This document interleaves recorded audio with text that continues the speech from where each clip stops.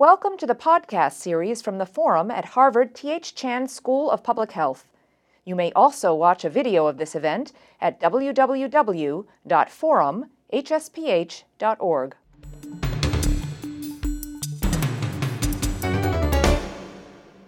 Welcome. My name is Scott Malone, and I'm an editor-in-charge for general news in the northeastern United States for Reuters, and I'll be your moderator today. This event is a collaboration of the Forum at the Harvard T.H. Chan School of Public Health and Reuters. The deaths of Michael Brown, Eric Garner, Tamir Rice, and others during encounters with law enforcement have shown a spotlight on racial injustice in the United States. This forum will examine how disparities within the law and criminal justice system negatively affect health. We will also look at how the role of race interacts with neighborhood environments, educational and employment opportunities, public policy, and other factors that lead to poorer health. At this point, I'd like to briefly introduce our panelists today. Starting remotely, we have Governor Jim Doyle, former governor of and Attorney General of Wisconsin. Also remotely, Dr. Felton Els, who is a professor of human behavior and development emeritus at the Department of Social Behavioral Sciences at the Harvard T.H. Chan School of Public Health. And then here to my immediate right, we have David Harris, Managing Director of the Charles Hamilton Houston Institute for Race and Justice at Harvard Law School. Dr. Nancy Krieger, Professor of Social Epidemiology at the Department of Social and Behavioral Sciences at the Harvard Chan School. And then at the end of the table, Dr. David Williams, Professor of Public Health at the Department of Social and Behavioral Sciences, also here at the Harvard Chan School. And with that, we'd like to welcome our viewers online, as well as those who've gathered in one of the auditoriums here in the school, and attendees of the Health Equity and Leadership Conference at the Harvard Medical School, who will also be watching us on a live screen there. And we'd like to welcome our local Massachusetts State Representative, Jeffrey Sanchez, who's joined us today. If you have questions for the panelists and you're watching online or following along in another medium, you can email your questions to theforum@hsph.harvard.edu or tweet them to @ForumHSPH using the hashtag health and race, all one word. You can also participate in the live chat, that discussion that's happening on the forum site right now. We'll start with a clip from Reuters News that shows some of the protests that have happened across the United States and that continue to be mounted in response to these deaths.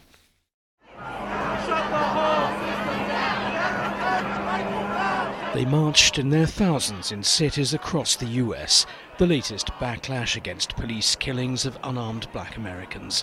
These were the scenes in New York, where more than 10,000 turned out in Manhattan. I feel like there's a lot going on in society right now that are putting black men into one monolith and seeing us all as one person instead of seeing us as somebody's son, somebody's uncle, somebody's brother, somebody's husband. It's not just a racial problem in my eyes. I think it's a problem all across the board. I think that the whole militarization of the police state's a big problem, and it needs to be stopped.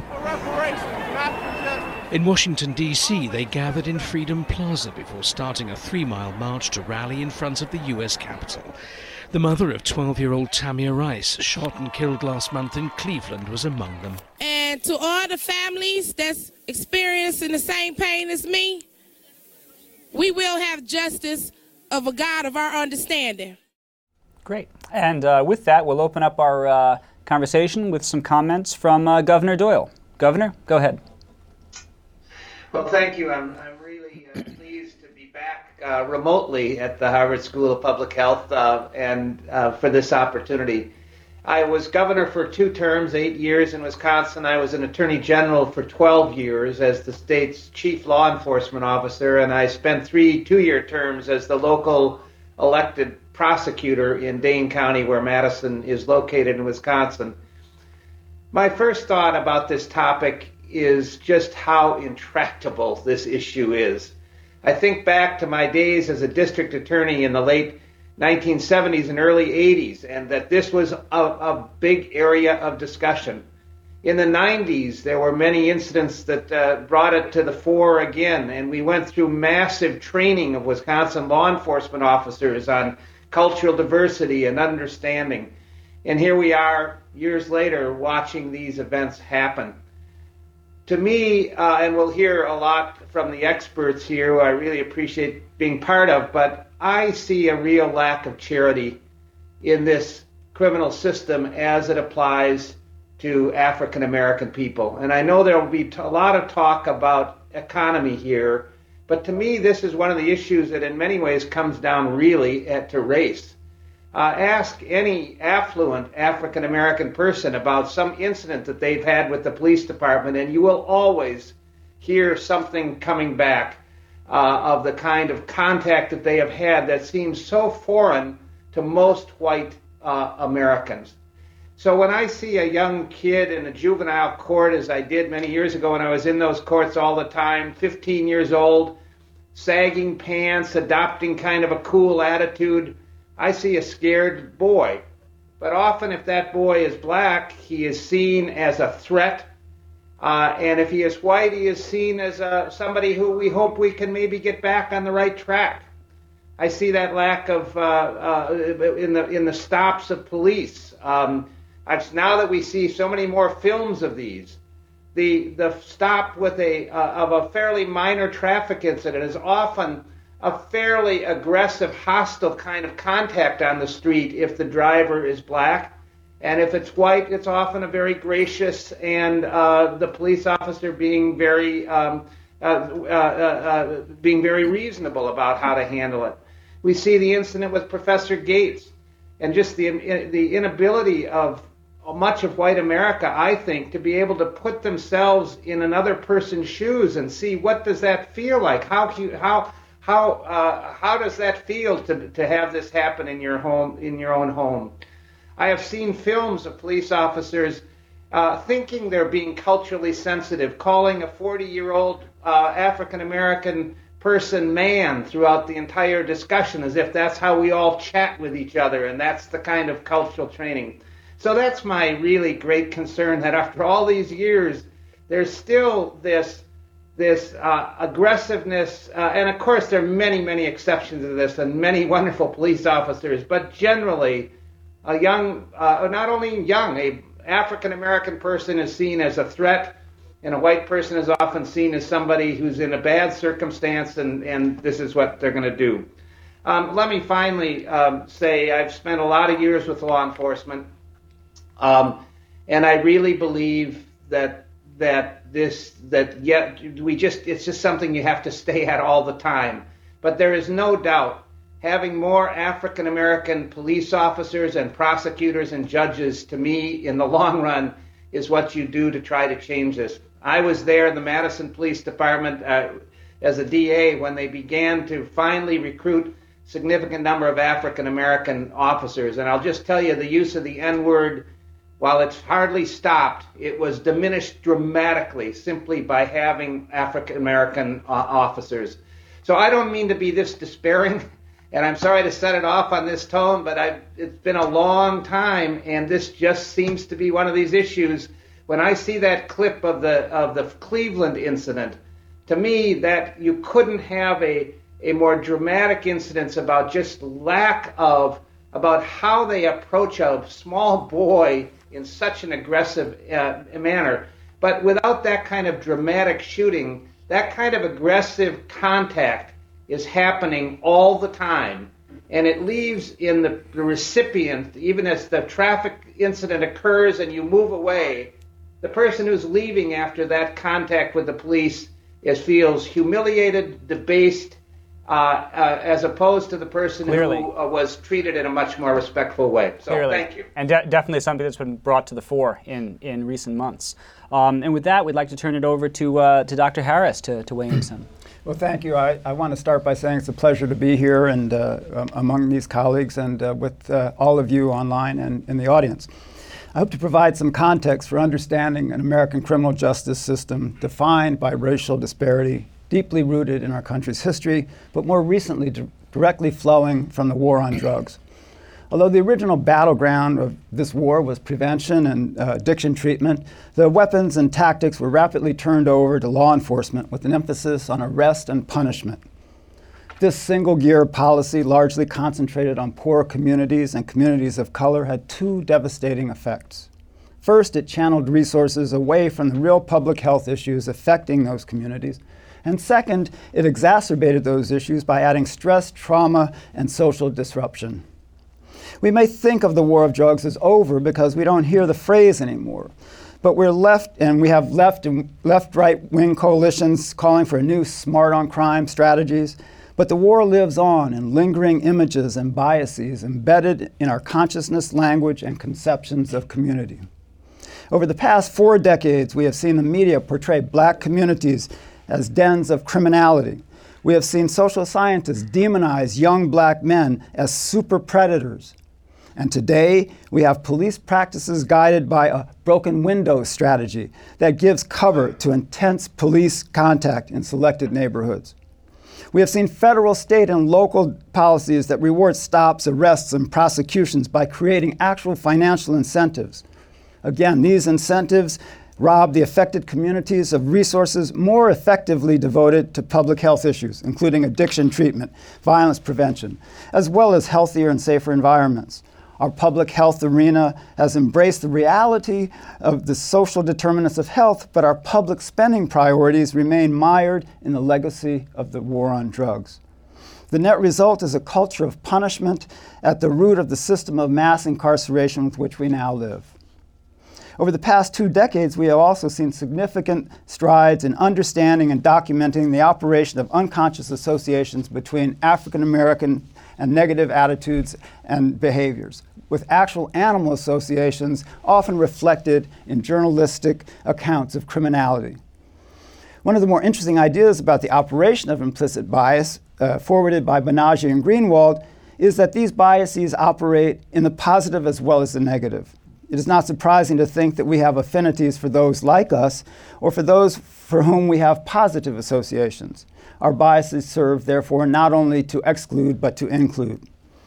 We see this in the response to today's drug epidemic, which increasingly affects white communities. Here in Massachusetts, as elsewhere in the country, we are plagued by the striking increase in the use of opiates, both prescription drugs and heroin. Our public officials are rightly alarmed and identify this as nothing less than a public health crisis, promising to attack the epidemic with a multifaceted approach that shows the kind of sensitivity we would expect from people whose friends, relatives, and neighbors have been affected. Fitting as this response is, however, it is also starkly different from the way in which the war on drugs has been prosecuted against communities of color. The current epidemic is portrayed through the lens of white individuals victimized by drugs via overprescribing physicians, unaware parents, or peer pressure, with calls for social work and health interventions. I spoke earlier of our being stuck in a single gear, the punishment gear. If we see our justice, not criminal justice, but justice system as a bicycle, we can think of trading that old single-gear bike for a newer, more agile 21-speed bike.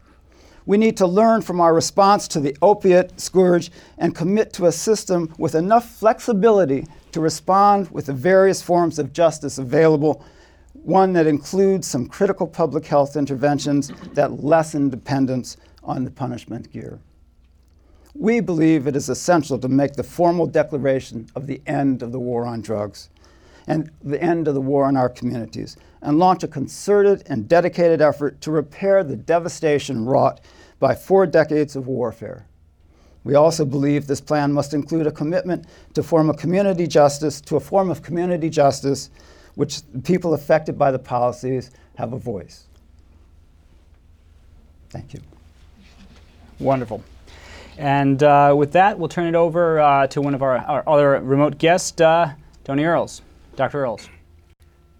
Thank you, Scott. I'd like my colleagues in Boston to know that I've opened a satellite to the school in New Orleans. That's where I'm coming from. So you're welcome to come. I'd also like to say that I've really been inspired by our students in the last 2 months. And I think that this conversation that we're having is a direct result of the activism and the commitment that our students are showing. So congratulations, student body. Let me be very brief in telling you about some of the research and concerns I have. That my research sort of considers neighborhoods as social units of analysis. And to study neighborhoods, we've gone beyond race composition, economic composition, educational background, to look at how people in neighborhoods relate to each other. We've measured characteristics such as trust and reciprocity and willingness to intervene into the lives of young people in a constructive way, and come up with it with a measurable standard of what community life is like in terms of exposing children to risk or protecting them from bad environments or bad circumstances. When we discovered collective efficacy in the late 1990s, Janet Reno was the Attorney General and insisted that the research be conveyed to police departments around the country to inform community policing policy. So one of the things I've done is to follow the research and the impact of community policing as it has become orthodox training and integrated into policing practice. There are very few cities that are documenting the effects of community policing in detail. Philadelphia is an exception, where Jerry Radcliffe at Temple University is working with the police department and with public health officials to monitor the impact of community policing in small neighborhood units. So they've reorganized the policing units so that officers are assigned over many years to small units of 4,000 or 5,000 people. In unpacking collective efficacy, you really get to citizenship. I mean, good citizenship. People's willingness to intervene. And it's a leverage point using community policing, but also using civics education in schools and involving children in positive activities in the neighborhoods. And so I think that the solution to our stagnant problem that the governor related to is to activate communities in ways that protect children and guide children and supervise them through the thickets of adolescence and young adulthood. Thank you. Great. So community involvement and cutting off problems before they develop to a degree. And with this, we'll turn it back to here at the table, Dr. Krieger. Dr. Krieger, go ahead. Thank you. So I'm also really glad that this forum is happening, to be here with all of you and to be here with these colleagues. And to build on the comments being made, I come to this as someone, a white person who has devoted my career to addressing issues of how racism harms health. And it's part of what we need to understand so that we can move forward a vision of health equity and a vision in which we can actually have a world in which everyone can truly thrive. And that means a world, of course, in which Black lives matter because all lives matter.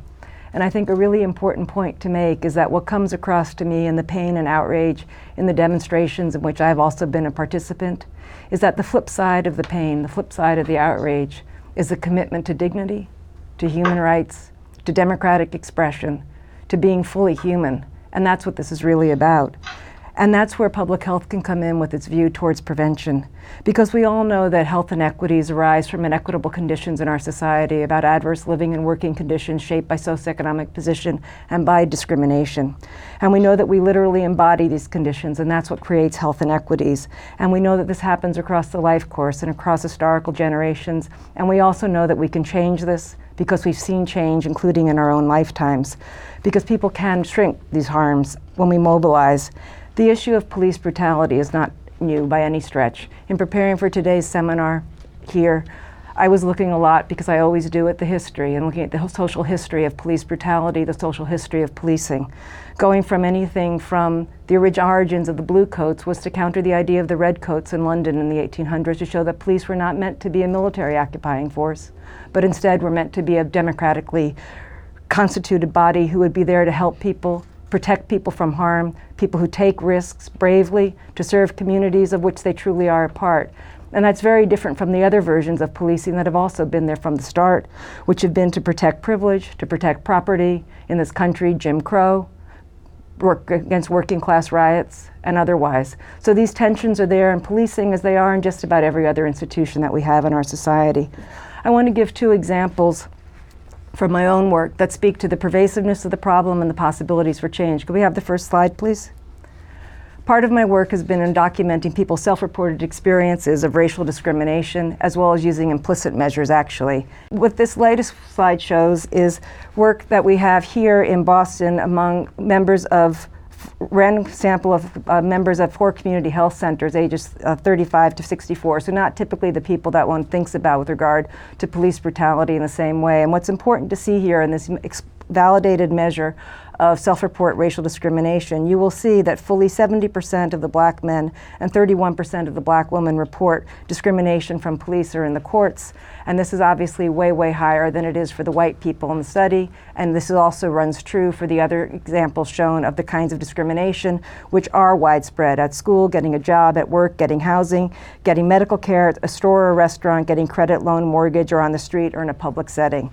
So these are kinds of questions that I've asked, that my colleague David Williams has asked in many of his studies on racial discrimination in health. This is a pervasive problem.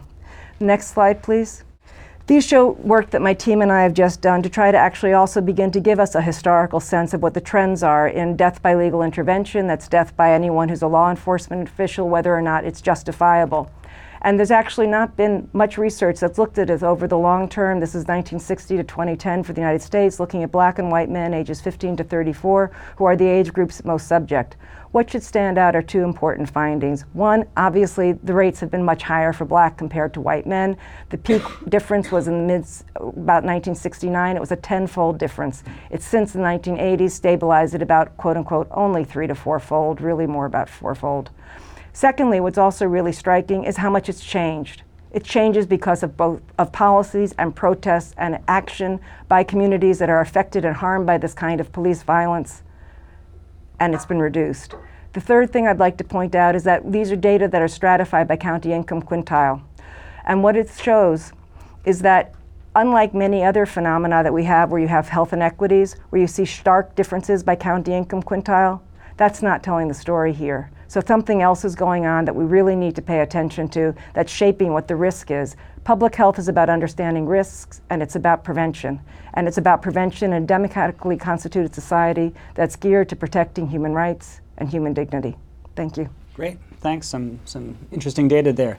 And with that, we'll turn it over to Dr. Williams. Thank you. It's really good to be here, and I want to salute the students who have raised their voices and leadership on these questions, as well as the leadership of the school that hosted this session today. I want to say 3 things to put what we are talking about into context. First of all, we need to realize that there is a cancer of racism in our society that is responsible for the deaths of those dramatic cases that we're talking about, but is responsible for deaths of black people and other minority people on a massive scale. Today in America, 265 black people will die prematurely, and 265 more will die tomorrow and every day for the rest of this year. Imagine a fully loaded jumbo jet with 265 passengers and crew crashing every day at Boston Logan Airport. Imagine the uproar that would exist in the United States over that. But that is what is happening every single day in the United States.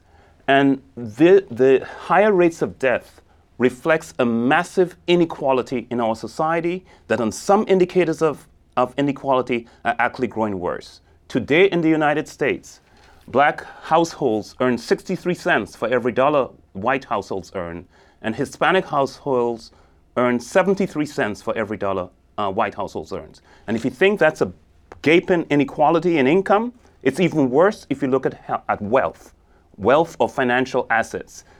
Today in the United States, according to the U.S. Census Bureau, black people earn 6 cents for every dollar of wealth that whites have, and Latinos have 7 cents for every dollar of wealth that whites have. To put that into perspective, the black-white gap in wealth in America today is larger than the black-white gap in wealth in South Africa in 1970 on the legally mandated apartheid. And the third point I want to make is that we have to come to grips with the seismic demographic shifts that are taking place in the United States. In 2012, for the first time, the majority of babies born in the US were non-white. It's estimated that in about 3 years, the majority of Americans under age 18 will be non-white. In 2042, the majority of all Americans will be non-white. So come with me to 2050 in the United States, where 2/3 of persons on Social Security will be white, and where there'll be 2 workers for every person receiving Social Security benefit. One of those 2 will be Black or Latino.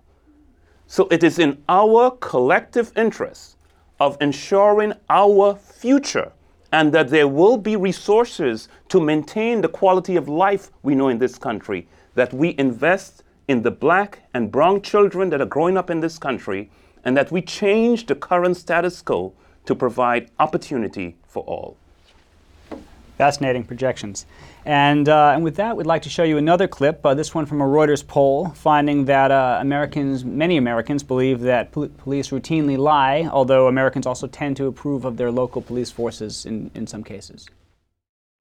Do police officers routinely lie to serve their own interests? An exclusive new Reuters poll showing a surprising number of Americans believe that they do. Reuters opinions editor Jason Fields. 1/3 of all Americans think that the police lie on a daily basis about, to get their own way, to put people in jail, whatever it is that the police are doing. 1/3 of Americans believe that they lie.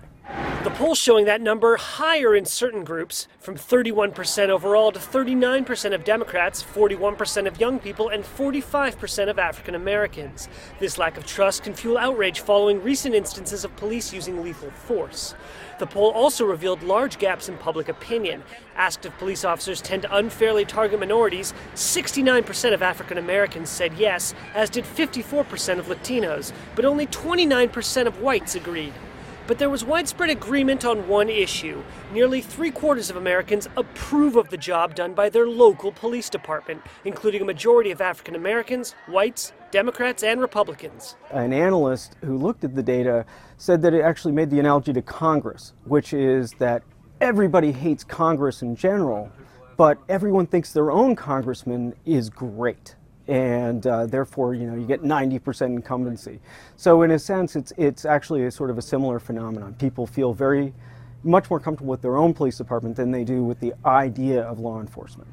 Despite months of anti-police protests across the country and surprisingly high levels of mistrust, a majority of Americans still hold favorable views of the police, 59% saying they'd approve of their children becoming police officers. Great, and I think that's an interesting segue back into what you were speaking about earlier, Dr. Earls. Why don't you take this back to community policing, please? Important to reflect on the protest and the basis of the protest and the organization of the protest, because one of the things I'm curious about is whether or not the protests are sufficiently community-based, that they become part of the organized response of communities over time. I mean, the situation in Ferguson and in Queens seems to have activated groups, and those groups have sustained action over a longer period of time than has been the case in some other examples of police brutality. But the question I have, and this is to some extent a researchable question, but it's also one that I think we can gather from informed opinions of people who know those communities, as to whether or not the protests that are going on are igniting a social movement which is grassroots-based, it's community-based in a number of areas around the country, and hopefully coordinated as time goes forward. So my interest is whether or not the concept of collective efficacy is being operationalized in what we're seeing in communities around the country. And I'm really inspired by the fact that it's young people, for the most part, who are organizing these protests and sustaining the actions that go on, like the student body at the Harvard School of Public Health. Excellent. So, you have a nascent movement, well, a long-standing movement, but one that it's gotten some energy, maybe need for leadership, maybe not. Dr. Williams, what can public health bring to this discussion? I mean, public health can play an enormous role in terms of the leadership that is needed. We now know that in terms of the determinants of health, that where you live, learn, work, play, and worship have more to do with your health than going to the doctor. Going to the doctor is good, but our healthcare system takes care of us once we are sick. It's a repair shop. The question is, how do we keep people healthy in the first place? So we have to look at how we enhance the quality of individuals' lives in the places where we spend most of our time, our homes, our neighborhoods, our communities. And we need to build structures of opportunity to create opportunities for all. One of the things we have missed in the United States, we are thrilled that with the civil rights legislation of the 1960s, the doors of opportunity were opened. But it's not enough to open the doors of opportunity. Individuals need to be able to walk through those doors, and we haven't done the investment that we need to enable individuals to walk through the doors of opportunity. And we also have failed to come to grips with the truth spoken by Thomas Jefferson when he said, "There is nothing so unfair than the equal treatment of unequal people." When we talk about race in the United States, we are talking about unequal people. And equal treatment of unequal people is unfair. Okay. Dr. Krieger, what is the data that we need? What do we know about this problem? So one of the things from a public health standpoint is that public health is in part about not only prevention, but also accountability. And it's actually shocking when I was going through the literature to see how poor the data are that exist on the documentation of both injury and mortality caused by police brutality. That there is a closed shop approach in terms of the Code Blue, not letting the data out, that this is a long-standing historical problem, that there have been commissions dating back to the early 1900s, some good commissions, particularly under LaGuardia in New York City, trying to get the data out there. We need to be able to have that data more routinely available, because we in public health know that we need to see the data to understand the extent of the problem, to see how we're making a difference in the problem, and to ensure that there's accountability. So you can get data in the mortality records about death due to legal intervention. It doesn't have circumstance. There's a unique resource here in Massachusetts, the Weapon-Related Injury Surveillance System, but it's actually been having some cutbacks, so it's actually having less data now that it's able to report. But it did have some data, not as now in the same way, that's about what the intentions were, what happened at this moments when the weapons were used, when the assault occurred. So we need to have those kinds of data so that people can understand not only where it's happening, who it's happening, what the circumstances are, and therefore what also can be done to change things. That's part of what public health brings to this picture, a sense of understanding problems, to transform them, and to change them, and to demand that there be justice. And maybe that illustrates some shortcoming on the part of government action. I mean, government could provide this data, which brings us over to you, Governor Doyle. Talk a little bit about what law enforcement can do in terms of training to address this issue.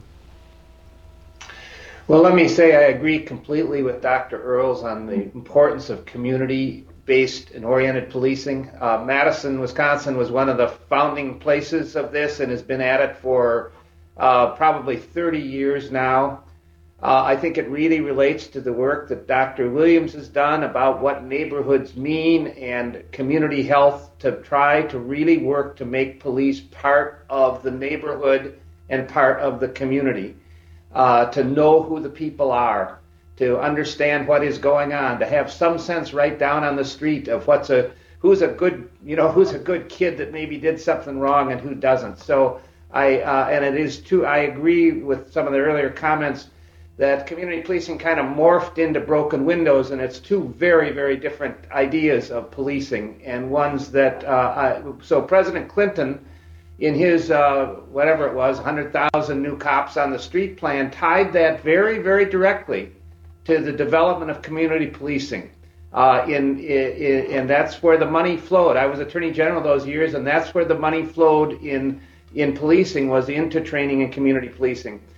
It is a lot of data that shows that a police officer, the kind of police officer that will be, he or she will be, is most influenced by who they train with in the first 6 months that they're actually out in a squad car with a partner, much more than what's going to be happening in the classroom and how they're taught about things. So there's a lot that has to be done, I believe, at that sergeant level and lieutenant level of real training of officers, accountability, and contact. I also want to just emphasize as well, I agree completely with the data issue. In my last year as governor, we were able to pass a law that was immediately repealed when my successor came in that required racial data on every stop that police officers made. It took us 7 years to get that passed. It took about 6 months for it to be repealed. But that's the kind of data, I think, that was very, very instructive to tell people what really is happening. Police are incredibly important. There are wonderful police officers at work, really giving them the kind of community-based tools to do that job, but also at that first level of supervision. A good sergeant is the most important person, I believe, in a police department.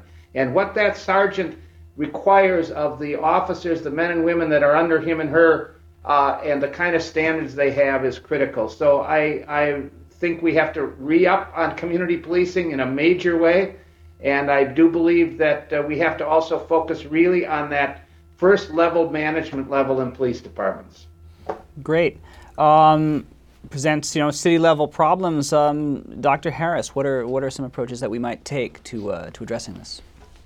Well, a couple of things. One, I want to kind of emphasize that I agree with what's been said about community policing, but I do want to point out that the conversation that we have about public safety has to go beyond policing. And I actually think the conversation about public safety starts with public health.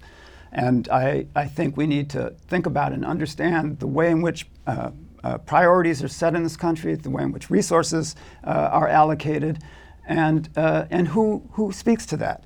I think that we begin from a premise, unfortunately, in this country, that our entire society, not just our criminal justice system, is based on white lives matter. That is the way the system is developed. So whether you're thinking about the death penalty, where the race of victim defines who gets prosecuted, if the victim is white, you get prosecuted. At the same time, our communities go lacking and wanting for resources. And it raises a question, what kind of society are we that makes those kinds of choices? What kind of society are we that chooses to spend the kind of money we do on something like the death penalty while our communities go unserved? So I think the issue and the answer has to do with, it's been intimated here, there's a need for a new notion of citizenship as well. I think, on a local level, we see our young people out on the streets acting, voting with their feet.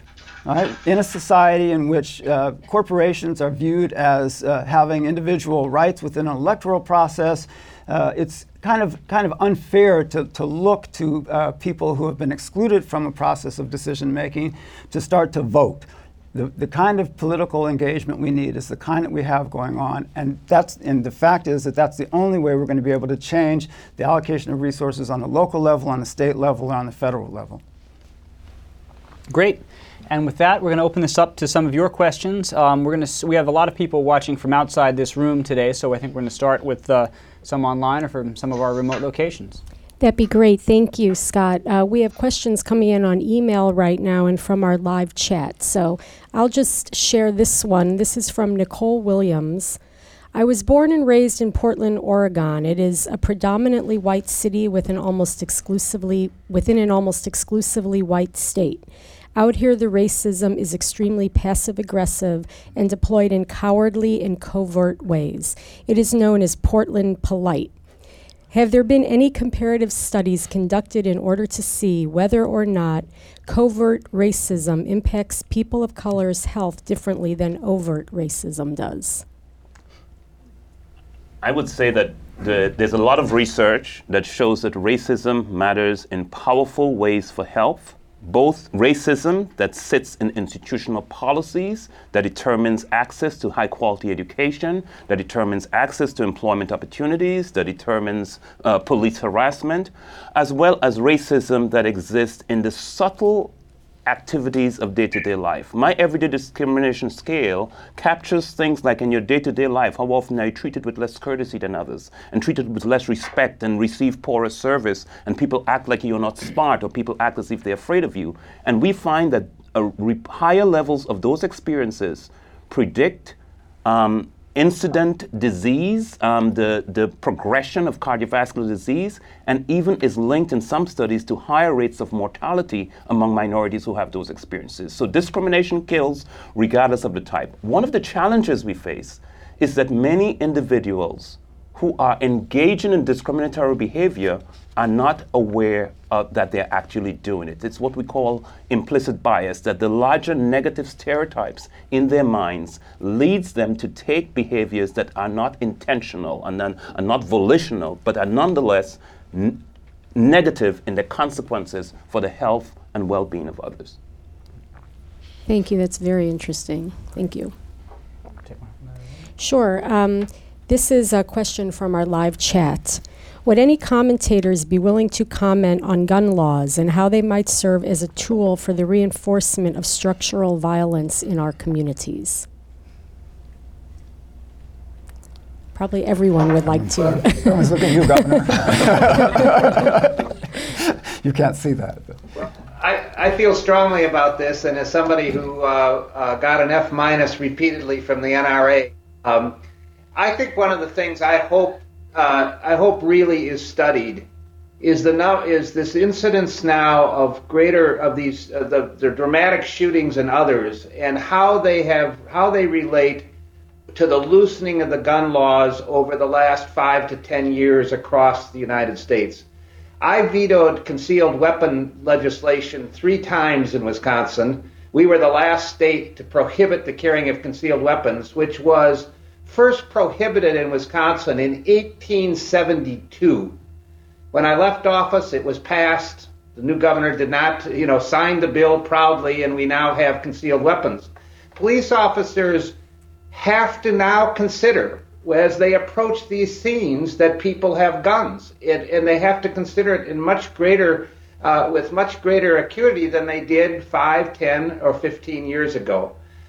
So there is no question, and I do believe completely that this is a public health issue. We had an initiative when I was Attorney General to get these small caliber handguns off the streets, and it was led by doctors at the Children's Hospital in Milwaukee, based on the number of instances of kids that they were coming in being shot. So there's no question. I mean, gun violence even classically fits into public health, and we have seen massive deregulation of guns over the last 10 years, and I believe now police officers, even if it's not conscious, are dealing in a much more armed society than what they were 5 or 10 years ago.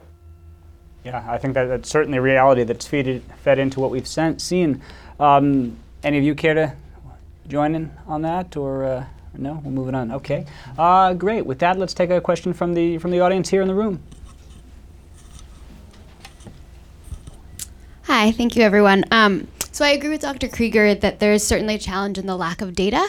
But my question really pertains to once we get that data, once we do the analysis, and once we determine these telling and moving statistics, how do we get that information to activists on the ground? How do we make sure that the information and the analysis gets out of the academic journals and into the hands of people affecting change in their communities? Thank you. We do it through direct communication with activists and advocacy groups. We know that we have public health agencies that can also get the words out to lots of communities, but it's never meant to be just something that sits in the books. And actually what's also important is that they not be only academic statistics. They need to be publicly available, accountable statistics that are produced in government reports that are accessible to everyone. Because they're not meant to, and they have no fee charges. You can get them right off the web. So they have to be available in that way, because that's part of what it means to have a democratic discourse. So could I add that we at the Houston Institute have a thing that we call Houston Labs, and we've been working here in Massachusetts, and it's designed specifically to bring together advocates, scholars, policymakers to think about and absorb the data and the information that we do have, and be able to translate that into actual mobilizing capacity. And I think it's it really is a critical feature it's a critical aspect of what we need to be doing today to get these data into the hands of people who can then advocate on their own behalf. And I think you're right. The data aren't designed to sit in journals and sit on the shelves. They're designed to be used by people to determine their own fates. Great. Do we have another remote question that we want to take? Sure, we do. This is also from our live chat. How can nonprofit public health organizations join this important work?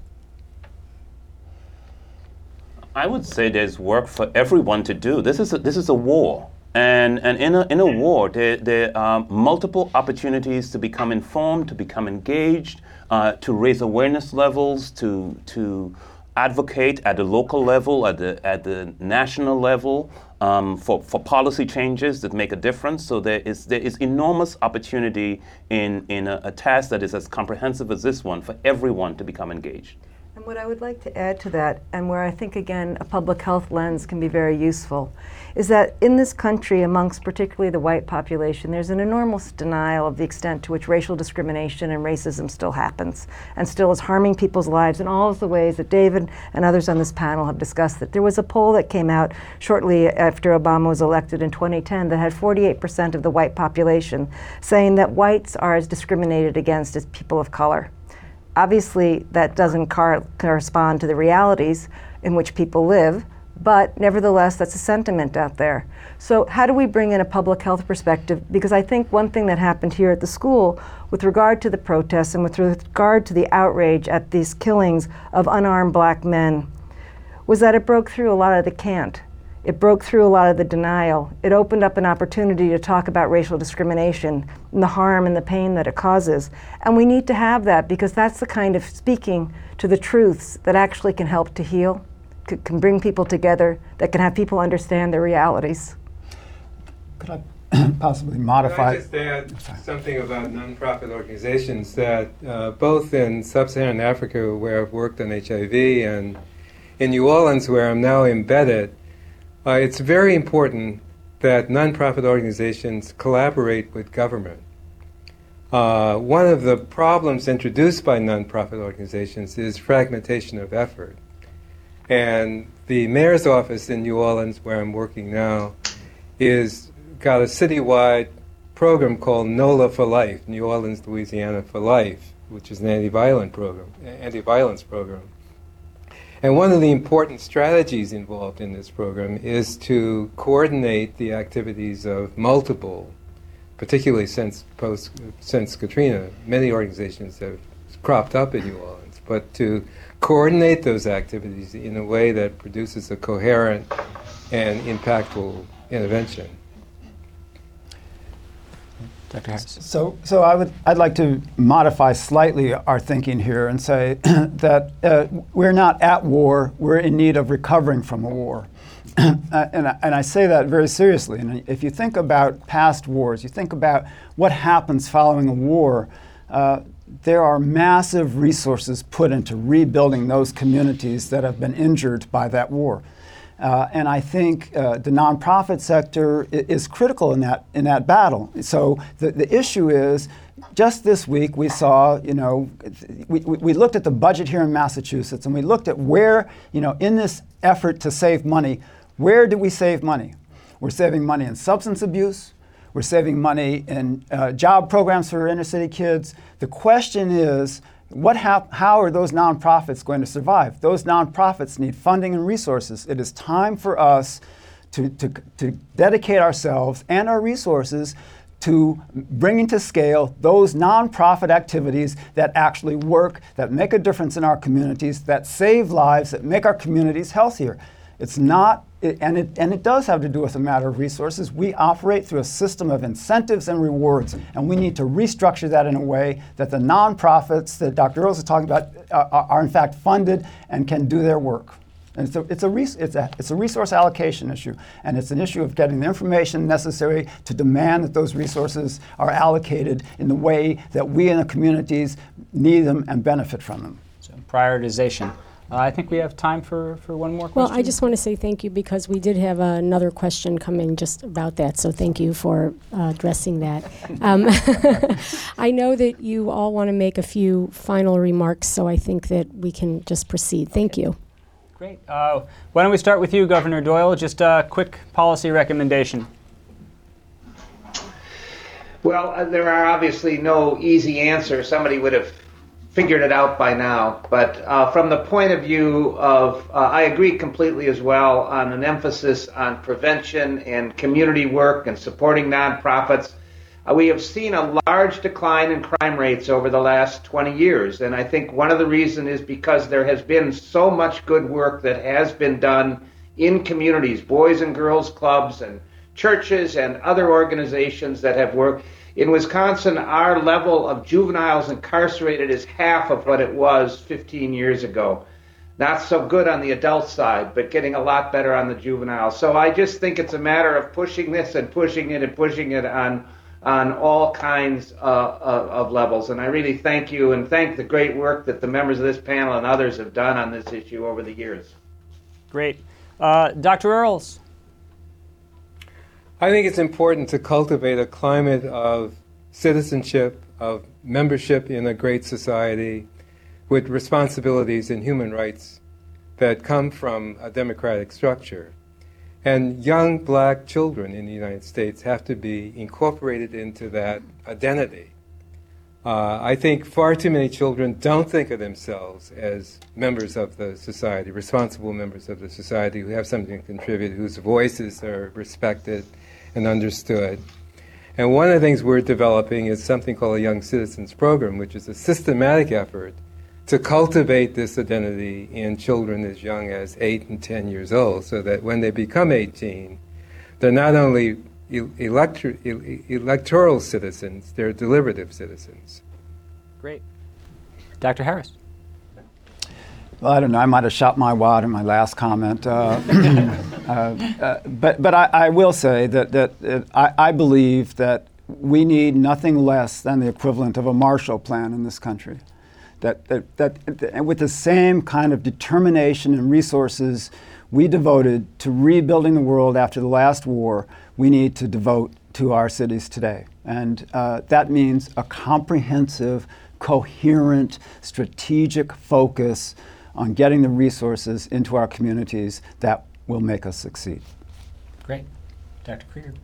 So to echo in some ways, but also to keep on this point of what's even prompted this discussion today, I'd like to say that within a context of needing broad and integrated policy changes and resources to shrink the vast and rising concentrations of wealth, income, and also corporate power, and to promote instead racial, economic, social, environmental, and climate justice, we need concrete policy change to have every municipality convene local, democratically elected truth commissions that are funded and empowered to hold hearings about police brutality and the social conditions that underlie this corrosive violence, so that people can share their stories, put their experiences in context, open the eyes of those who do not have these experiences, and build understanding that can lead to better policies as part of building an engaged and fair democracy, which is a theme that we keep hearing from everyone on this panel today.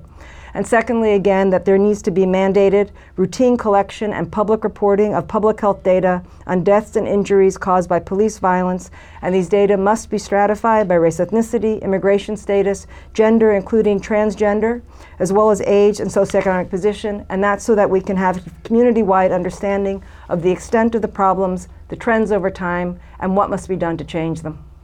Great. Dr. Williams.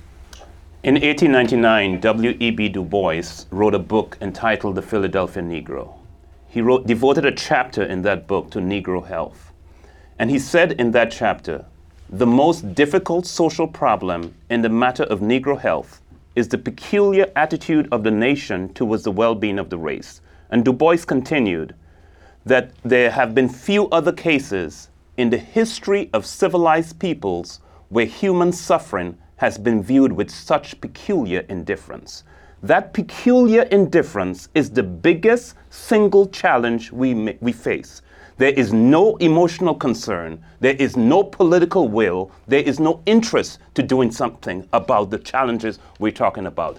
And we can make a difference. We can be leaders. We can raise awareness levels. We can tell the story of the challenges of the populations we care about in a new way, tell a new narrative that people can connect with, can emotionally identify with, and can be mobilized to get up and do something about it. The American people are a kind, generous people, and we have to find new ways to communicate to them of the challenges that we face and how we can get them motivated, involved, so that we can create the political will that we need to make the policy changes that will make a difference. Powerful words, and that's as appropriate an ending to our event as we could have, I think. This has brought our forum to an end, although the conversation can continue online, and I would encourage both people here and people participating remotely to do so. Thank you all very much for your time.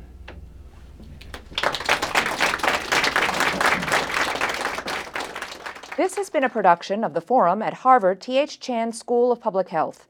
You can find the complete video of this event and post your comments at www.forumhsph.org.